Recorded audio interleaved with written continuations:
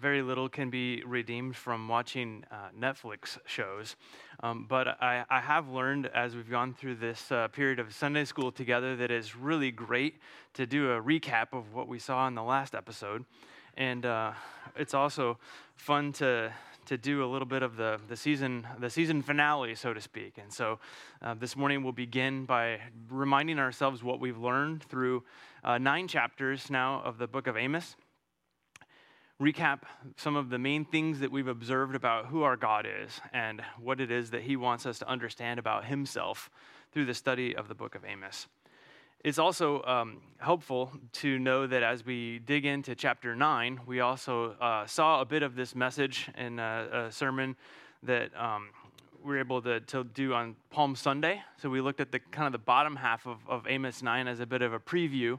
Today we'll go through the entirety of chapter 9, but in light of that, understand God's great and precious promises across generations and ultimately culminating in the person and the work of Jesus Christ. So let's begin in prayer and then recap a bit as we prepare to study this 9th and final chapter of the book of Amos.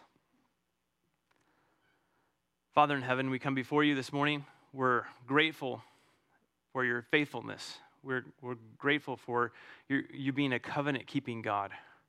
We thank you, God, that you are not only just and not only righteous, but also merciful. And we thank you for that. We thank you that through the chapters of the book of Amos that we've looked at, we see that your character is unwavering.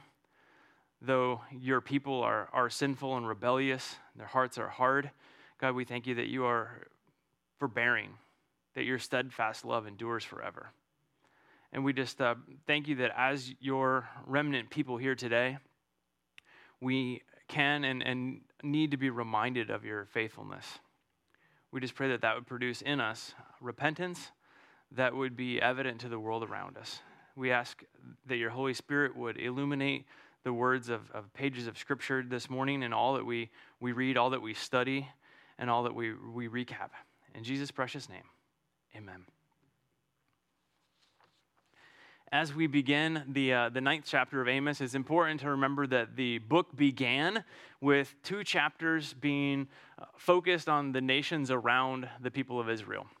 We saw those different nations like Tyre and Sidon and Gaza, and we saw Edom and Ammon and these nations that God warned, that God rebuked for their sinfulness. And then we saw the midsection of the book of Amos where we shifted to psalms and hymns and poems that warned Israel of the punishment that would come to them, that God would ultimately no longer relent, that his wrath would be poured out. And then the final portion, this 3rd portion of Amos that we're looking at, focuses on the outpouring of God's wrath, but ends with a bright spot in chapter 9. And we praise God for that pattern that we see. We see a warning, and we see that the outpouring of God's judgment is imminent, but yet in that, his mercy is still more than sufficient. We saw last week 4 visions. The 4 visions, if you recall, are locusts and fire, and the Lord with a plumb line to measure and evaluate the injustice of the people Israel, and ultimately that basket of summer fruit. In the first 2 visions, we saw that the Lord relented. Amos the prophet asked God to forgive, asked God to cease, and in both cases there's a relentance. And then ultimately, God can no longer relent because of him being a holy and a just God. And what we'll see in today's message is also a recapping not only the 4 visions, but also the kings that come to view. So I'd say 3 kings, but actually there's more than 3 kings in what we'll evaluate today. But I'd like to begin by reminding ourselves a little bit chronologically of what we see happening. So some of you may have done your homework, 1 Kings chapter 13.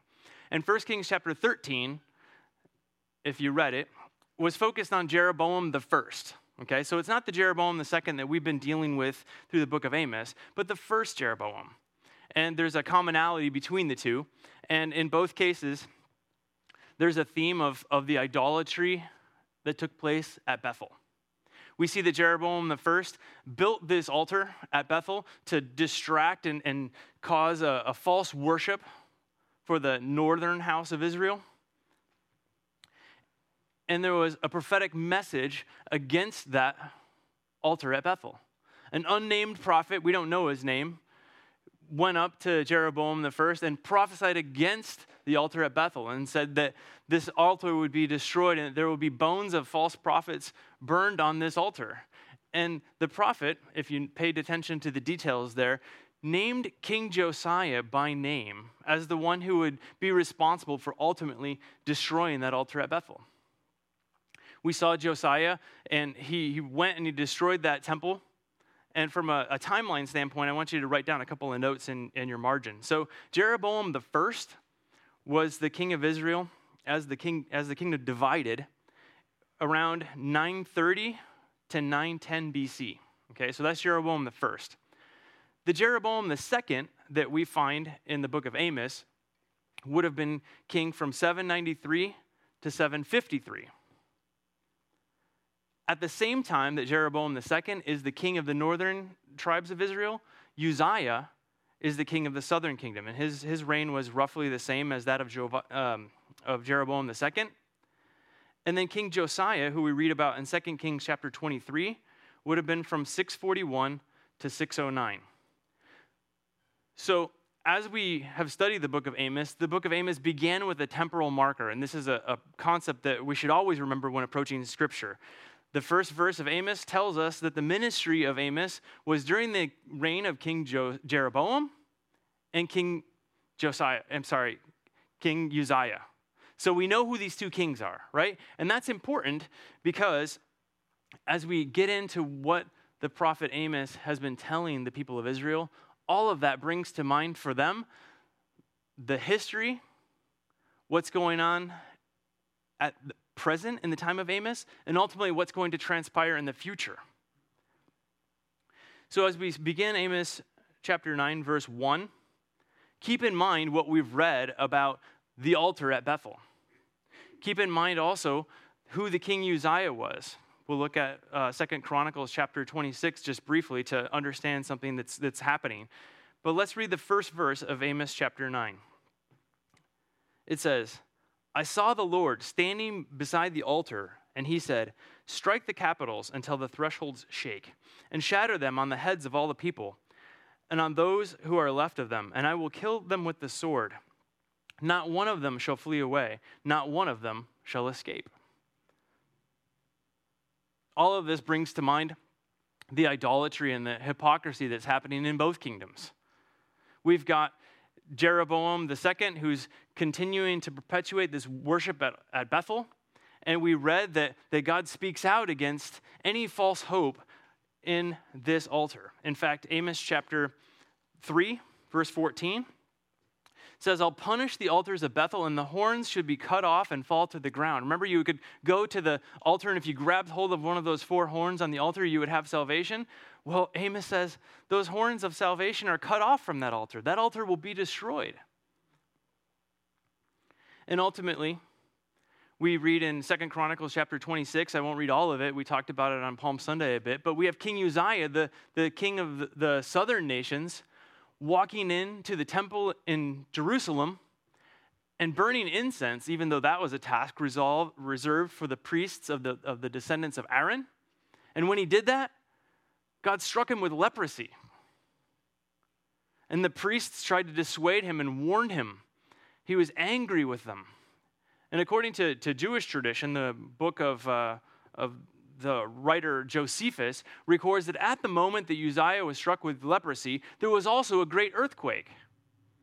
And as we read through the book of Amos, we actually have mention at the beginning that this was 2 years before the earthquake transpired.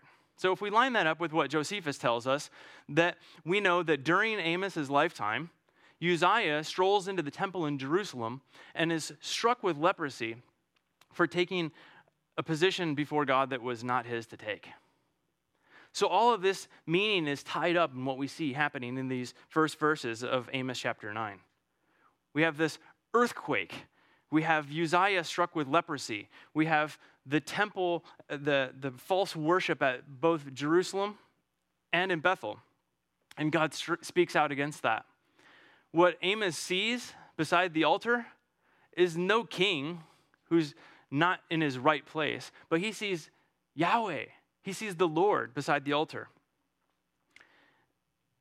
And he says, strike the capitals until the thresholds shake, and shatter them upon the heads of the people. And all those who are left of them I will kill with the sword, and not one of them shall flee away, and not one of them shall escape. The commentary that I have read calls to mind the vision of Samson and how he brings down the house. The pillars, the colonnades, the threshold would be the top, and the capitals the top, the threshold's the bottom. The whole house comes down. And this is the picture that Amos begins the 9th chapter with. Looking at verses 2 and 3, what we see here is a remarkable picture of how God's judgment is inescapable. This was probably sung to a tune of a song that might have been known in that day. And it says, if they dig into Sheol, from there my hand shall take them. If they climb up to heaven, from there I will bring them down. If they hide themselves on the top of Carmel, from there I will search them out and take them. If they hide from my sight at the bottom of the sea, there I will command the serpent, and it shall bite them. And verse 4 says, and if they go into captivity before their enemies, there I will command the sword, and it shall kill them. And I will fix my eyes upon them, not for evil and not for good. The commentary also makes a remarkable connection to what the Apostle Paul says in Romans chapter 8. No doubt, and I mentioned this earlier, that Paul would have been a student of the book of Amos. He would have known what this prophet wrote to the people of Israel. He was a Pharisee of the Pharisees, right? He was well studied in what God said through his prophets, through his messengers. So what we see in Amos chapter 9 is there's nowhere you can go to escape the wrath of God. You can go to Carmel, the heights of Carmel, right, where the prophets of Baal were dealt with in the time of Elijah. You could hide in a cave in the cleft of the rock, as Elijah did. He'll find you there. You can go to the depths of Sheol or the depths of the sea, and he'll find you there. There is no thought in the heart of man that can be hidden from him. There is no place to go on that day, right, that can be a place of escape. But Paul says, just as that is true, as God brings about repentance and salvation in the lives of his remnant people, there's no place you can go that you are outside of the reach of God's love. Romans 8, beginning at verse 31, a text we know well.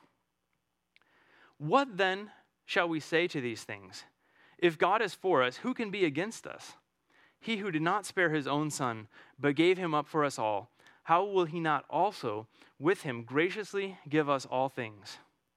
Who shall bring any charge against God's elect? It is God who justifies. Who is to condemn? Christ Jesus is the one who died, and more than that, who is raised, who is at the right hand of God, who is indeed interceding for us. Who shall separate us from the love of Christ? Shall tribulation or distress or persecution or famine or nakedness or danger or sword? As it is written, for your sake we are being killed all day long. We are regarded as sheep to be slaughtered.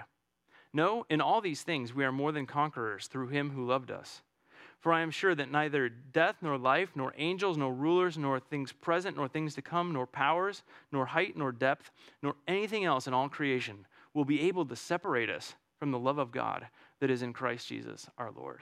That same type of imagery that Amos uses to show how God's wrath knows no limits in bringing each to account is attributed to Christ, who will go to any length to bring his elect to salvation and to preserve them. Praise God for that. A hopeful echo from Paul back to the prophet Amos. I should mention, I think I skipped over the title slide, but if you want to write down the 3 R's for today's title of the message, it would be relenting, repenting, and restoring. So relenting, repenting, and restoring. So those are the 3 R's we'll look for. I'll add a 4th one, just for good measure, and that's remnant. Watch for that word as we look at the text as well. The tail end of verse 4, Amos does something very interesting with a play on words. If you notice, as God's wrath is explained, it says, and if they go into captivity before their enemies, There I will command the sword, and it shall kill them, for I will fix my eyes on them for evil and not for good. Remember last message? Love evil, love good, hate evil, right? And then he flips it around, hate evil, seek good, right? And now the prophet Amos does the same thing and explains how God will be acting towards his people. Not for their benefit, but for their punishment. Verses 5 and 6 continue that theme, but like the text we read in the book of Job, we see God as creator God in view. It says, the Lord God of hosts, he who touches the earth and it melts, and all who dwell in it mourn. All of it rises like the Nile and sinks again like the Nile of Egypt, who builds his upper chambers in the heavens and found his vault on the earth, who calls for the waters of the sea and pours them out on the surface of the earth. The Lord is his name. The Lord God of hosts, the Lord is his name. And it talks about how he calls the waters of the sea and makes it rain. Remember, we've seen this theme of drought throughout the curses that God applies to his disobedient people Israel. Obey, or it's going to stop raining. Listen, or there will be a famine. And not just a famine of bread, but a famine of hearing my word. Verses 7 and 8 deal with the remnant of the people of Israel and God's treatment of his covenant people Israel. Look what God is doing here. He's using a couple of different questions to call into mind different historical events that the people of Israel would have understood. Look what he says. Are you not like the Cushites to me, O people of Israel, declares the Lord? Did I not bring up Israel from the land of Egypt, and the Philistines from Caphtor, and the Syrians from Kir? Behold, the eyes of the Lord God are upon the sinful kingdom, and I will destroy it from the surface of the ground, except that I will not utterly destroy the house of Jacob, declares the Lord. So the rhetorical questions are important to understand because remember we talked about how the oldest child thinks they get special treatment, they get off the hook because they're the oldest child? Guess what? Not the case. This is a level playing field. This God of justice and holiness and righteousness that we've seen throughout Amos, he says, look, I brought other people into captivity and out of captivity. He makes reference to the Syrians and the Cushites, which would have been like the people of Ethiopia that were also taken into Egyptian slavery. Or the Philistines being taken into captivity. Or the Syrians being taken into and out of captivity. He's saying, hey, you think you're all that, but guess what? I'm going to deal with you as I see you. And how do I see you? I see you as a sinful kingdom. This is a unique term. It's only seen here in all of Scripture where God describes his people Israel with that specific terminology. You're a sinful kingdom, a sinful divided kingdom. The northern kingdom about to be hauled off by the Assyrians. The southern kingdom of Judah, not far behind, also about to be taken into captivity by the Babylonians. But yet, despite them being a sinful kingdom, their restoration is ultimately at the heart of why he's relenting. Now again, we wrote down the dates of the kings. We're not trying to win Bible trivia here. We're trying to understand how God's perfect plan is in place. As we look at prophetic messages, it's not always one of predictive prophecy, but what's really neat is in this, we do see predictive prophecy. So we've got Jeroboam the first back at 931, right? And we've got King Josiah in 641 to 609. And during the reign of Josiah, the young 8-year-old king finds the book of the law. He implements a Passover that is accepted by the Lord, and he destroys the altar at Bethel. And that means roughly 300 years have passed since 1 Kings 13, Jeroboam the first, and Josiah. And God's word faithfully comes to pass. Likewise, from where we're at now with Amos, sorry this is small, but we can probably make it available at another time if you don't have it in your ESV study Bible. But what we can see here is there's probably about 100 years from Amos to Josiah. So in this span of time, we see that God is relenting. He's holding back in such a way that there would be a repentance. But moreover, the Old Testament narrative continues to help us understand how God works in relenting to bring about a repentance in his people. Look at verse 8 again of Amos chapter 9. He says, "Behold, the eyes of the Lord God are upon the sinful kingdom, and I will destroy it from the face of the ground, except that I will not utterly destroy the house of Jacob, declares the Lord." I'd like to jump ahead a couple of 100 years, specifically around the 500 BC era, okay? So northern kingdom of Israel taken off with fishhooks in their mouth to Assyria. Then in 586 BC, during the ministry of Jeremiah, the people of Judah are taken off into captivity in Babylon. They're there for 70 years, which, by the way, God told them very specifically, you'll be in captivity for how many years? 70, right? And then we have the ministry of two men that we'll look at today, Zechariah and Ezra. Now, what's significant about these two men in relation to this text? How does it connect to Amos chapter 9? You'll recall the Palm Sunday message was the Lord, his temple, and his people. Well, the temple was destroyed. The altar at Bethel is destroyed. That was integral for the restoration of the relationship between God and his people. The altar was necessary for a sacrifice of atonement. That temple was necessary for a rightful worship of God. So the exiles who are in Babylon naturally cry by the rivers of Babylon. They long for a restoration with God. And God acts on their behalf. Why? Because he promised that he would. Except that I will not utterly destroy the house of Jacob. Go with me to the book of Ezra. We'll look real briefly at chapter 6 and then move on from there.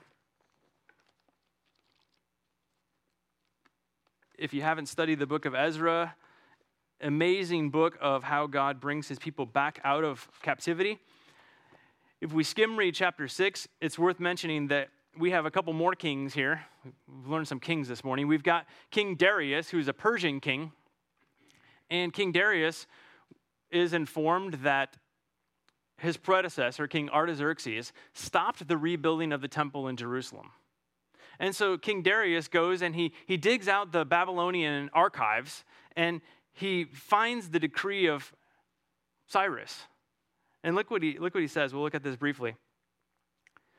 Then Darius, the king, made a decree, and search was made in Babylonia, in the house of the archives where the documents were stored. In Ecbatana, the citadel that is in the province of Media, a scroll was found on which was written, a record, in the first year of Cyrus the king. Cyrus the king issued a decree concerning the house of God at Jerusalem. Let the house be rebuilt, the place where sacrifices were offered, and let its foundations be retained. Its height shall be 60 cubits, and its breadth 60 cubits, and its foundations be retained. Its height shall be 60 cubits, its breadth 60 cubits, with 3 layers of great stones and 1 layer of timber. Let the cost be paid from the royal treasury, and also let the gold and silver vessels of the house of God, which Nebuchadnezzar took out of the temple that is in Jerusalem and brought to Babylon, be restored and brought back to the temple that is in Jerusalem, each to its place. You shall put them in the house of God. And he goes on to recap this decree of Cyrus that would allow the people to leave captivity and go back to the land that God had promised them, and to take money out of the treasury of Babylon and, curiously enough, pay Tyre and Sidon, those nations that God judged, to buy lumber for the reconstruction of the temple. How amazing is that? Israel's enemies tore it down, and now Israel's enemies are being used by God to allow it to be rebuilt again. This is how God is faithful to his people. Verse 12 of chapter 6 says, "May the God who has caused his name to dwell there and overthrow any king or people who shall put out a hand to alter this or to destroy the house of God that is in Jerusalem, I, Darius, make a decree. Let it be done with all diligence." Again, Persian king mandating the promised restoration that we see here in the book of Amos. Now, before we go on, in Ezra, we're going to look at one more text in the passage in Ezra. I want to recap verses 11 and 12. Amos 9, 11 and 12 say, "In that day I will raise up the booth of David that is fallen, and repair its breaches, and raise up its ruins, and rebuild it as in days of old, that they may possess the remnant of Edom, and all the nations who are called by my name, declares the Lord God, who does this." Now this is an amazing prophecy that very clearly has a double meaning, right? Ultimately, we read and we understood that the booth of David, that tabernacle or a rightful worship of God was to take place, points us to Jesus Christ. We understand that ultimate fulfillment is in Christ, the descendant of David, through whom right sacrifice is made, right worship is made, and complete restoration takes place. But there's also a shorter term prophecy. The remarkable thing about how God works through his prophets, there was also a nearer term prophecy, and that is pointing to the reconstruction under Zerubbabel in the days of Ezra and of Zechariah of that temple. So let's look at Ezra chapter 7. I'll just give you a quick summary of that. Ezra chapter 7, Ezra goes through and gives a recap of all the ways that the people of Israel have been punished. There are verses in here that talk about how they were unfaithful to the Lord and they were punished. There are texts in here about how he makes their hard hearts as they were so that they would be punished and that God would no longer relent.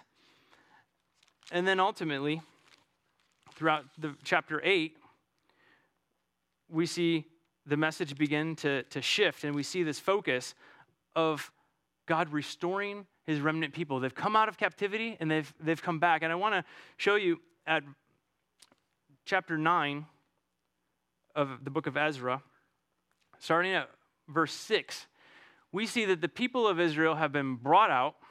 They've been restored, just like God would promise. And they begin to reestablish themselves in Jerusalem, and they start to intermarry with Canaanite women again.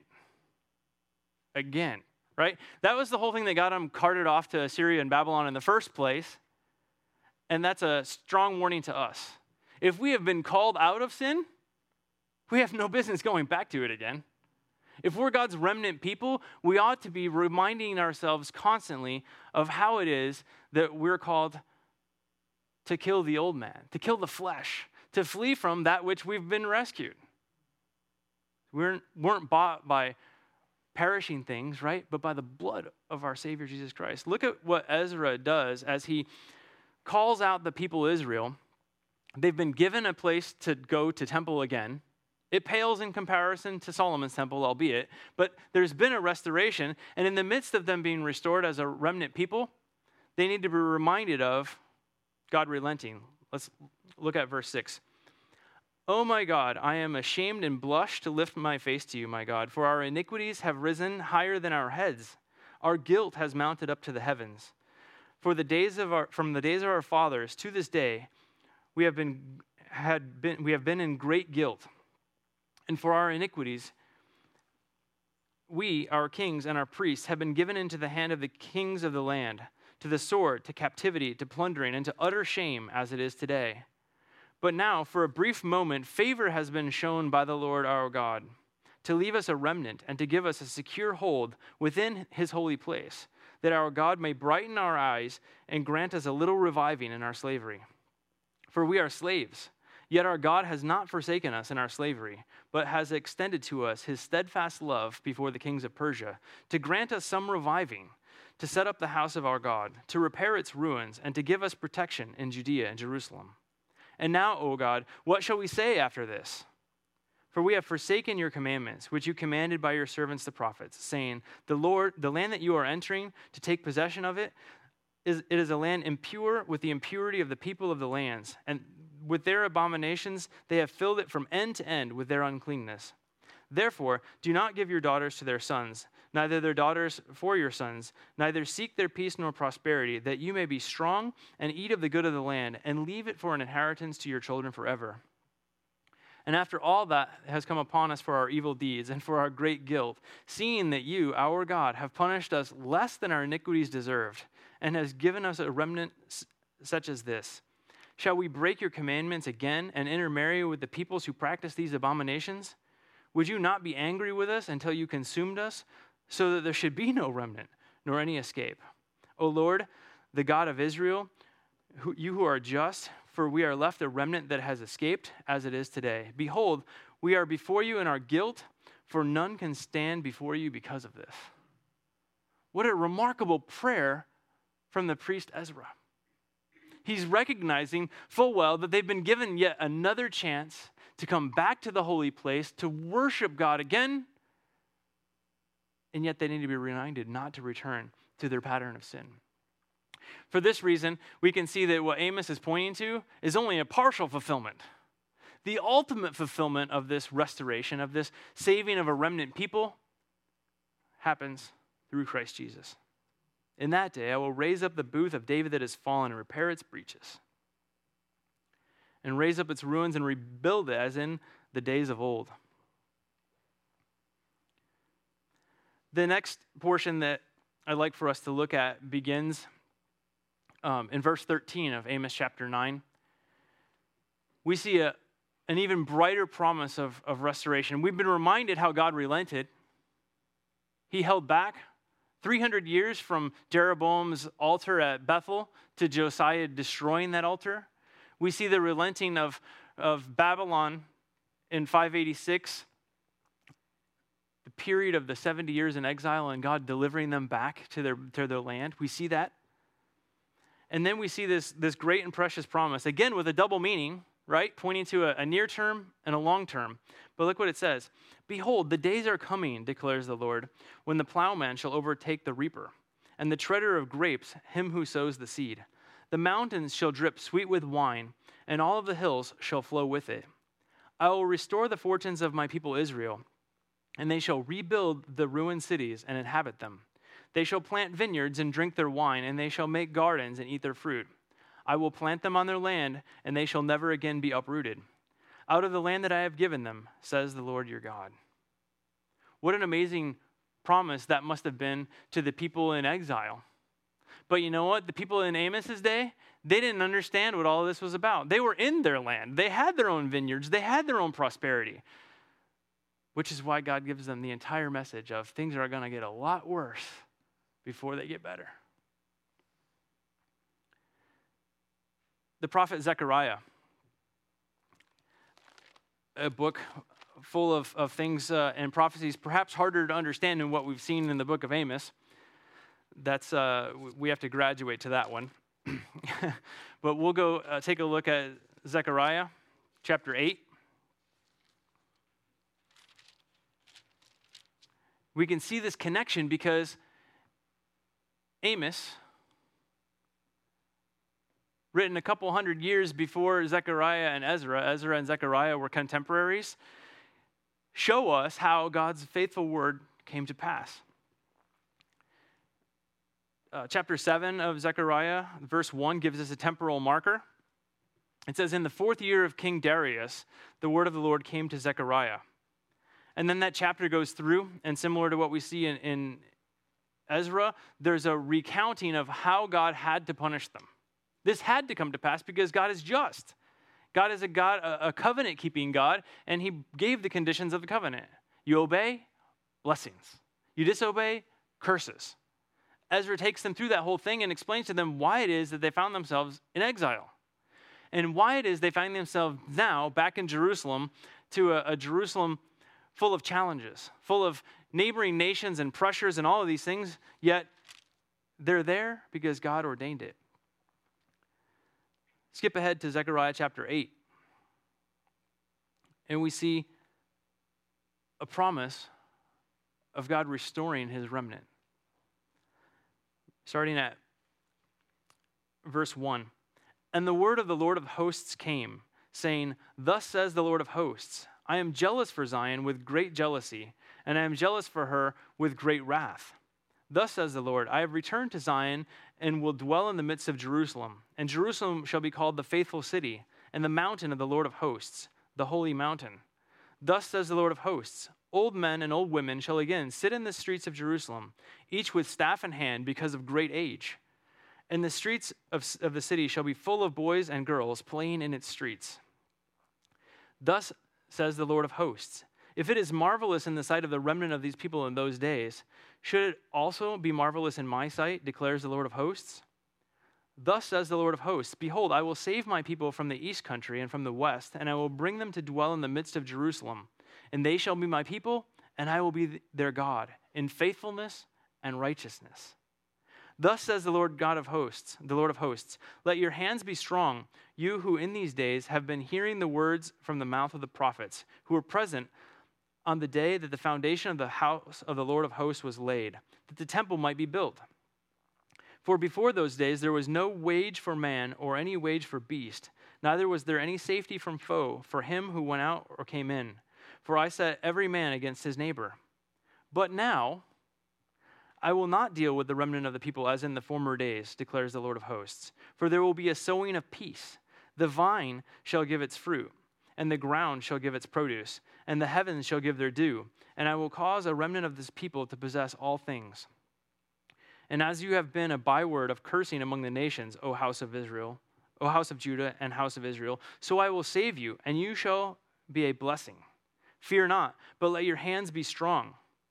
For thus says the Lord of hosts, as I purposed to bring disaster to you when your fathers provoked me to wrath, and I did not relent, says the Lord of hosts. So again, I have purposed in these days to bring good to Jerusalem and to the house of Judah. Fear not. These are the things that you shall do. Speak the truth to one another. Render in your gates judgments that are true, and make for peace. Do not devise evil in your house against one another, and love no false oath. For these are the things that I hate, declares the Lord. And the word of the Lord of hosts came to me, saying, thus says the Lord of hosts, the fast of the 4th month, and the fast of the 5th, and the fast of the 7th, and the fast of the 10th shall be to the house of Judah seasons of joy and gladness and cheerful feasts. Therefore, love truth and peace. Thus says the Lord of hosts, people shall yet come, even the inhabitants of many cities. The inhabitants of one city shall go to another, saying, let us go at once to entreat the favor of the Lord, and to seek the Lord of hosts. I myself am going. Many people and strong nations shall come and seek the Lord of hosts in Jerusalem, to entreat the favor of the Lord. Thus says the Lord of hosts, in those days 10 men from the nations of every tongue shall take hold of the robe of a Jew, saying, let us go with you, for we have heard that God is with you. What an amazing response to what we see in the book of Amos. We see Amos and this message over and over again of destruction. God will no longer relent. But yet, God worked in the heart of his people a repentance. Generations later, while in Babylon, God used people like Jeremiah and like Ezra and like Nehemiah and like Zechariah to restore those people to himself, to bring them back. And what we just read in that amazing text of Zechariah 8, we see responses to things that we directly learned about, right? What does he say? Justice in the gates, right? Judgments that are true. Make those happen in the gates. He says everyone's going to drink wine from their own vineyards. We just saw in Amos that this was promised. They shall plant vineyards and drink their wine. But you know what's more remarkable? And this is a text we looked at together, and it warrants looking at again. This message of repentance, this message of God relenting and bringing about restoration includes a lot of people who are not of Israel. We see it. Thus says the Lord, in those days 10 men from the nations of every tongue shall take hold of the robe of a Jew, saying, let us go with you, for we have heard that God is with you. We see God reestablishing the place of Jerusalem in the days of Ezra and Nehemiah and Zechariah. And people would have marveled at that, right? But what's more remarkable is how through the prophet Amos, we see that God's message of warning and repentance is for those other nations. The gospel is not just for the Jew, it's for the Gentile. For that reason, one of the most significant references to the book of Amos we find in Acts chapter 15. I'd like to look at that with you. Yet again, this is the Jerusalem Council. We've got some debate between those who are Jewish Christ followers and wanting to know what to do with those who are from the nations. What do we do with all these other people that aren't Jews? They're not circumcised. They're not followers of all the law of Moses. What are we supposed to do with them? And look how God uses the words of the prophet Amos to make it crystal clear. It says, beginning at verse 5 of Acts 15, but some of the believers who belonged to the party of the Pharisees rose up and said, it is necessary to circumcise them and to order them to keep the law of Moses. The apostles and the elders were gathered together to consider this matter.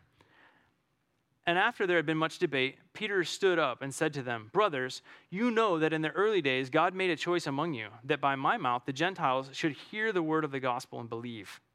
And God, who knows the heart, bore witness to them by giving them the Holy Spirit, just as he did to us. And he made no distinction between us and them, having cleansed their hearts by faith. Now, therefore, why are you putting God to the test by placing a yoke on the neck of the disciples that neither our fathers nor we have been able to bear? But we believe that we will be saved through the grace of the Lord Jesus, just as they will. And the assembly fell silent, and they listened to Barnabas and Paul as they related what signs and wonders God had done through them among the Gentiles. And after they finished speaking, James replied, brothers, listen to me. Simeon has related how God first visited the Gentiles to take from them a people for his name. And with this, the words of the prophets agree, just as is written, after this, I will return, and I will rebuild the tent of David that has fallen, and I will rebuild its ruins, and I will restore it. The remnant of mankind may seek my name, and the Gentiles who are called by my name, says the Lord, who makes these things known of old. Remarkable. Simeon understood it. James understood it. Paul understood it. Barnabas understands it. And we have that clarity. God's new covenant people, not made up by any racial or genealogical roots. It's through faith in the sufficient work of Jesus Christ. That's why we don't need an altar. That's why we don't need a temple. That's why we don't need a Passover. Jesus is all of those things. He is our prophet. He is our king. He's our temple. He's our Passover. He's our Savior. He is all of those things. Paul says it again a couple of chapters later in his discourse at Mars Hill. He explains how the gospel now operates in our day. At the end of his discourse where he explains the unknown God, he explains to those Gentiles who are listening in verse 30 of Acts 17, he says, the times of ignorance God overlooked. Like he's relented to this point, right? The times of ignorance God overlooked, but now he commands all people everywhere to repent, because he has fixed a day on which he will judge the world in righteousness by a man whom he has appointed. And of this he has given assurance to all by raising him from the dead. What a great summary of the gospel right there. It's not just for the northern kingdom or the southern kingdom. It's not just for those pagan nations around Israel. It's not just for the day of Amos or the day of Ezra. It's for our day. It's for us as his new covenant people to understand that God in his forbearance has waited. And now he gives the command to do what? To repent, to turn from him. And like Ezra prayed, you've been called out of that. He's been gracious. He's given us a reprieve. Don't go back to that sin. As we conclude our study of Amos, I want to recap a couple of key verses that we've looked at through this text, because we tend to forget quickly. 6 months from now, we might not remember anything about the book of Amos. I hope that's not the case. I pray that's not the case, but it's probably the case. So that's why we repeat, right? So I want to write down a couple of verses in here to help you understand what we've learned about God's character and to help you articulate to others why we would even bother to read this minor prophet and why he has such major relevance. The first verse is from Amos's contemporary, the prophet Isaiah. The prophet Isaiah. Noteworthy that this is chapter 55. Chapter 56 talks all about how God's salvation is for the foreigner, for the Gentile, for the one in the midst of Israel. But what does Isaiah 55, 6 and 7 tell us? This is key to understanding who God is. Seek the Lord while he may be found. Call upon him while he is near. Let the wicked forsake his way and the unrighteous man his thoughts. Let him return to the Lord that he may have compassion on him, and to our God, for he will abundantly pardon. That ties in perfectly to the message of Amos. God used these two men around the same time to prophesy to two different kingdoms with the same message. One God, one message. Repent while he's relenting. So that's the first verse to remember. The second one comes from the prophet Ezekiel. And this helps us understand God's character and to give a rebuttal to the world around us that says, I believe in the God of the New Testament, but not the God of the Old Testament, right? And here's what we see. Verse 23, and similarly, this is repeated elsewhere in the chapter, it says, have I any pleasure in the death of the wicked, declares the Lord God, and not rather that he should turn from his way and live? And again, verse 32 of the same chapter, Ezekiel 18, for I have no pleasure in the death of anyone, declares the Lord. So turn and live. That's the heart of our covenant-keeping God. Fair warning. Another verse for you to keep in mind as you study the book of Amos, or really any other prophet, is that ultimately, each prophet was inadequate. Each prophet was given a message by God, but they were sinners saved by grace. The two prophets that went up to talk to Jeroboam, right? The first one delivered his message. He was told not to go eat at the other prophet's house on the way back. What did he do? He disobeyed. And so their bones were buried together. But guess what? God prepared all the way for the perfect prophet, his son Jesus Christ. So Hebrews 1:1 is one that we should always keep in view when we study Scripture and study the prophets specifically. It's one we all know well. Long ago, at many times, and in many ways, God spoke to our fathers by the prophets. But in these last days, he has spoken to us by his Son, whom he appointed the heir of all things, through whom he also created the world. Maybe hundreds of years between Amos and Zechariah. But guess what? The message is the same. The messenger equally inadequate. And so the God-man came himself to fulfill what all of these prophets had pointed to.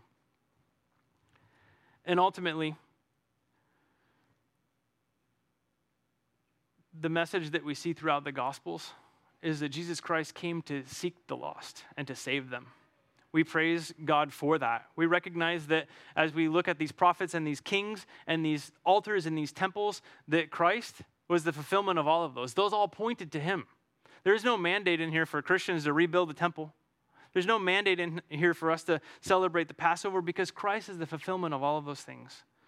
So I leave you with the fervent desire for you to have a hunger to study more of the major and the minor prophets and to understand how all of this has its perfect fulfillment in Jesus Christ and to celebrate the fact that God is relenting and that God is calling us to repentance and that ultimately everything has its final amen in the Lord Jesus Christ. Let's conclude in prayer. Father God, we thank you for the unity and the infallibility of Scripture. We thank you that throughout each page of Scripture, there are things that might confound us. There are things that might offend us. There are things that might be hard for us to understand. But yet with diligent study and the equipping uniquely through your Holy Spirit, Lord God, we can know your heart. We can understand your plan of salvation and your invitation to come to the feet of Jesus Christ. We pray that we would, as a body of believers, hunger for that we would hunger for communion with you, that we would hunger for a knowledge of your Scripture, and more than a knowledge, also an application. May we be, as we see a remnant people called out of sin and reticent to walk back to it, keep us from going back to those patterns from which we've been called. God, we thank you for the way that all of Scripture has its final yes and amen in Jesus Christ. And we just pray that we would see that in every Scripture that we read today, and every hymn that we sing today, and every conversation that we have with our brothers and sisters in Christ. And may we preach the message of repentance to a world around us who doesn't know you. It's in the name of your Son, Jesus, we pray. Amen.